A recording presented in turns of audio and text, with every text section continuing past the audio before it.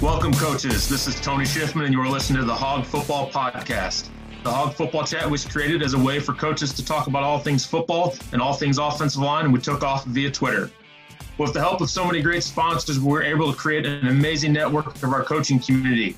Now we've decided to launch our first ever podcast series. Please don't forget to check out those amazing sponsors on Twitter. This podcast series is presented by Platform, an online strength and conditioning tool that partners with over 800 schools across the country.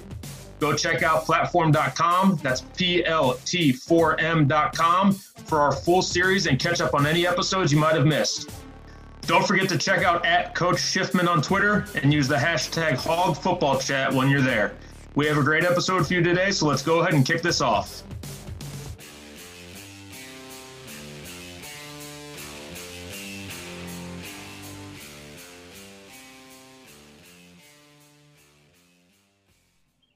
Hey guys, welcome to another edition of the Hog Football Podcast. I've got Coach Michael McClanathan with me today.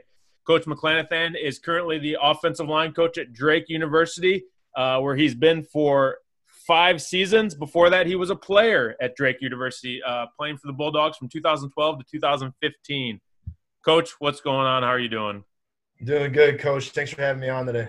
Yeah, you bet. You know, we talked the other day with Coach Grandinetti on his roundtable, so I wanted to get you on and talk a little bit more with you. So glad to have you with me. My first question for you is you've been at Drake for a long time and been a part of some good football teams. How important is the offensive line, or how important was the offensive line to the success of some of those good teams? Well, as an former offensive lineman and a current O-line coach, I'm always going to believe that they're really important. And I think that if you look back at any successful team, especially ones we had at Drake, we had good offensive lines.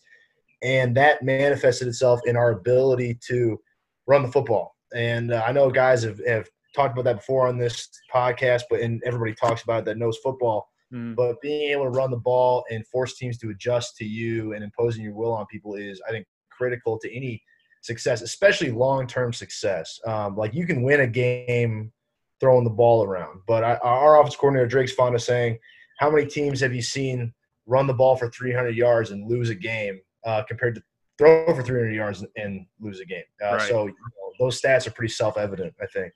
Yeah, you're absolutely right. You know, that's kind of a funny statistic to think of, because you think about how many teams are out there, throwing, quote unquote, the air raid teams that are throwing for 350 and running for 75 yards, but losing games 65-48 or something like that. So it's kind of interesting you say that.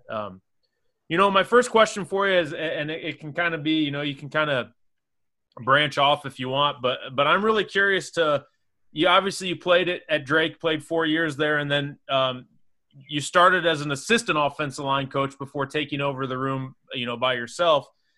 Talk to me a little bit just about coaching at your alma mater and working for the staff and how kind of that all came about, I guess, and how just it's been transitioning from an assistant O-line coach to a full-time, O-line coach. Sure. So I guess it kind of starts with I had a ton of injuries. I was a career backup at Drake. I didn't play a ton, played here and there. Played behind a guy named John McMahon, who was a dude, all-conference player every year, and it was a good friend of mine. But I didn't play my 5th year, so I student taught because I was banged up and I wasn't playing much, and I don't know if I would have been able to get through another season, frankly, with some of the back injuries I had. But I started teaching, and I really wanted to get back into football, so I volunteered that season after. It would have been my 5th year during that fall. And fell in love with coaching college football, or at least what I thought it could be. And so basically was taught for about a year to pay the bills. And while I tried to work my way into as an assistant, got hired by Coach Fox, who was my position coach and a head coach of mine at Drake. Gave me my first job as an assistant O-line coach. And that was great. It was weird at times because the guys, the class below me, were now, seniors, and right. Some of them were really good friends of mine, and we had spent college together doing what college kids do. So did you find, sorry to interrupt, did you find that was an issue at all? No, it didn't. And part of, I think, why is I had a year like a gap year essentially with them, to where a lot of them were close friends of mine, but we understood kind of the relationship that we needed to kind of start to form. Right. If I was going to take this seriously. And it wasn't like in that role, we didn't have like a conversation of that nature.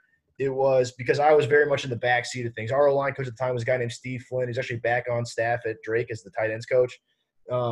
He did a great job with the group. So, and he let me have responsibility when it was appropriate, but I was really there just to help out and help serve the group. So now when Steve left, we had another O-line coach for a brief amount of time, but then he left again. So basically at the end of the spring, Coach Fox interviewed me and hired me to take over the room. And I was only 23. Right. And so I didn't, I wanted the job and I focused really hard on trying to get the job. But then once I got it, I was like, oh crap, what am I going to do? Like I was a dog chasing the car that finally caught one and didn't know what to do with it. So then I had guys still 2 years younger than me when I was playing that were now going to be seniors. And those were guys, the first thing I did when I got the job was I pulled the 2 fifth-year seniors in. They're guys named Payson Wick and Ryan Lemke. And they were both really good football players, both vocal leaders on the team, very well respected by everybody in the program. And I said, look, guys, if you guys don't have my back and I don't have your back during this first year, then it's going to tank our group because the reality is I'm not going to be perfect. I'm still not, obviously. But that first year was definitely a lot of growing pains. And what I wanted to establish was an open dialogue between me and the group, because my thought process on it was I'm not going to know everything all the time. You guys are the ones that have to go out on the field and actually do it. So if I'm going to give you what I think is the best way to do it, if you have something else, let's talk about it. Let's do it. It needs to be a collaborative process. Mm-hmm. What I would tell them was that it's collaboration, not democracy. So it doesn't need to be, we're going to vote on the best way to do it because the group likes it. It's still essentially a top-down leadership structure, as I have final say, but right. I wanted them to know that they were a part of the process. And so that would give me some grace within the group. And then they knew that we were really all in this together, and it was about what we could accomplish as a group, not about me trying to demand respect or them, trying to demand respect. It was a true collaboration, which was great and helped us overcome a lot of my lack of experience. Right. Yeah. I mean, that's it's never an easy situation, going in, especially coaching guys that you played with and kind of, like you said, did outside activities with and spent time off the field and away from football with. But, to have that sort of mutual respect, that's important for any coach and any group of guys, especially in the offensive line. And, what it did was it also helped lay a foundation of how the group would interact with me moving forward as well. Right. Because I haven't left the group. So it's obviously we've changed players quite a bit, but that open dialogue and, up and down leadership and up and down accountability is still around. That's something we take pride on as a group, is that I want them to be able to come to me. Hey, why are we doing this? Well, I'll tell you why. And you don't have to agree, but I want to get you to buy in because you understand the process. Right. Yeah. That's awesome. Did you find yourself sort of taking on the style of your offensive line coach, or have you obviously you've done enough to establish yourself as your own coach, but did you find yourself sort of taking on some of his, attributes early on in your coaching career? Not as much as I thought I would have, frankly. A lot of the terminology and stuff and the way that I discuss things, which was just with the way that I was taught in college. So I did some of that. Right. But from a personality and coaching style standpoint, Coach Fox and I are very different. I'm a little bit higher energy. Not that he lacks energy or enthusiasm, but it's like, I'm going to run around the field and jump on guys' backs. And you're going to know if I'm at practice just from the volume of my voice. And then I would say that I became more of that way after my first year, because the guy that I worked under directly, Coach Flynn, he was a little bit more quieter on the field and kind of let things play out a little bit more, whereas I was a little bit more running around with my head on fire. Right. But you got to find your own coaching style, I think, like most guys do after a while. And frankly, my first year, we had such strong senior leadership. I didn't need to be kind of the guy with the whip that I did in later years when our older guys just weren't as vocal or didn't lead in the same ways. Were more action type players rather than, I'm gonna get the group on the same page with the way that I speak to them. Right. No, that makes sense. Kind of advancing through your career, obviously, you've done a couple different things, and now on your on your bio, on your title, you're listed as run game coordinator too. Talk a little bit about, sort of, for the people listening that might not understand what that means. What does that mean? And what does that entail? How does that change your weekly game plan preparation? And what are you doing as an addition? Obviously you're coaching the offensive line. What does that run game coordinator do for you in addition to being the offensive line coach? That's a great question. So I guess I'll start with when I was just an O-line coach, I was not responsible in the way that we game planned was not as collaborative as some guys' styles are. It was a little bit more. So my job was focused more on personnel and O-line specific things. So yes, I was always trying to come up with ideas to try to help. Hey, this formation, that formation. And general scheme, I guess, but it was more about how can I make what those decisions are work within our group. If that makes sense? Yeah. Whereas now I'm not the OC, so the final decision isn't mine, but Coach Warrett, our new offensive coordinator, does a great job of kind of evaluating my input and, I guess allowing me to die on certain hills and say, this is the way I want to do it. So to where I was allowed to come up with the way that we ID everything, the way that we want to block certain fronts, as long as it kind of got his stamp of approval. He's really given me kind of a lot of grace and a lot of leeway to make it my own in the run game. And then, we allows me to kind of do that with protections to a degree as well. And Coach Warrett's style is a lot more collaborative than other guys that I've worked with in the past. Not that other guys were right or wrong, but it's been awesome having that ability. And then last year, under a different offensive coordinator, I was able to kind of design the zone game, and some of the power and counter stuff as well. So, it's really just got more of a personal stamp on it than anything. Right. And then, I mean, obviously, in regards to, your game planning, you're able to, it's not like your offensive coordinator is just telling you, we're running this, you're not going to have any input. You're obviously able to give some sort of input week by week and kind of what you think's going to work, what you think's going to be effective, for your opponent. Absolutely. I mean, from personnel to formations, usually Sundays or Mondays, I come up with kind of a list of, I guess, what I see as the mandatories or the best ways to attack this defensive structure that we're going against. And then, I always talk about who are the extra fit players and how can we control them? Because once you understand how to attack the box, it really becomes about different ways to manipulate the edge or the third level player. And that's really where that becomes more collaborative, whereas the base way of attacking things is really, really set in a direction by me as, hey, this is an odd front. We need these players in the box. If we're going to run in an open edge, this is how we need to do it. Here's why. And as long as, my reasons make sense, and obviously I'm not going to be like, no, do it my way to the offensive coordinator. But right.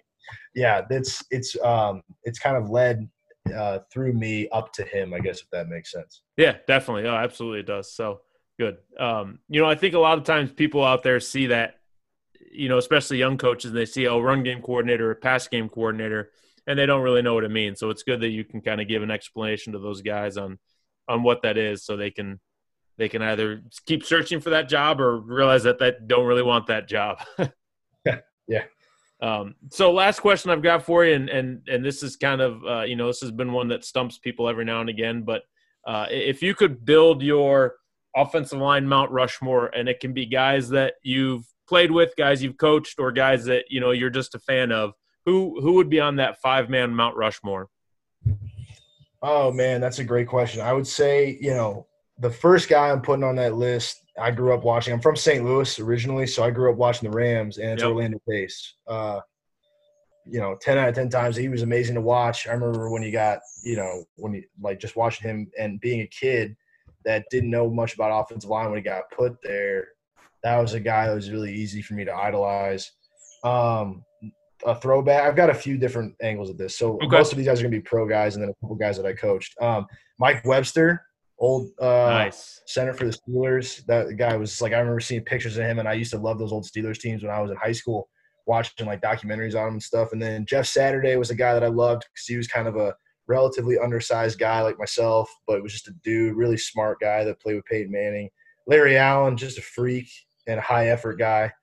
And then the two guys I coached my first year, Ryan Lemke and Payson Wick, without their help and their patience and things like that, and their willingness to buy in, my career would have started out probably in a pretty horrible, fiery spiral. So right. I'm really grateful to those guys. Right. Good. That's good. You'd be surprised. I've done quite a few of these, and probably 90% of the guys have said Orlando Pace. I think people forget how really, really good he was for a long time in the NFL. So freakish, absolutely freakish. If you ever have extra time on your hands and you're an O-line nerd like myself, go watch his Ohio State highlights. Yeah. Oh yeah. He's impressive. And you're one of the few guys that have said Mike Webster. Mike Webster will be on my list too. He is one of my. I don't know if you're big into like strength and conditioning, but there is an article.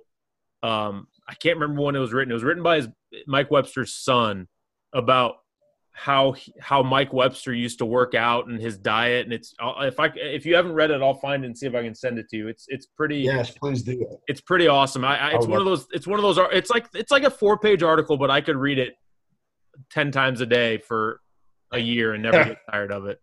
It's so cool. Yeah, for sure. Send that my way if you find it. I will. All right, Coach. Well, before we get you out of here, do me a favor and drop your Twitter handle and any other information you want the listeners to know. All right, Coach. Thanks. You guys can find me on Twitter at McClanathan OL. So that's my really long last name, McClanathan OL. And you can find me on Drake Football's page as well. All right. Awesome, Coach. Well, I appreciate you coming on and talking with me this morning. Hopefully you are staying healthy, and hopefully we have this season coming up soon. And, you guys have some great success over at Drake. Appreciate it, Coach. Have a good season at Lake Forest as well. All right. Thanks. We'll see you. Thanks again for everyone listening. And remember to go check out platform.com for the full series of Hog Football podcast episodes. We want to thank everybody for their continued support, and be on the lookout for our Hog Football Chat series from Twitter on our website, hogfootballchat.net. You can check out all of our great sponsors and tons of awesome conversations from the chat and the podcast.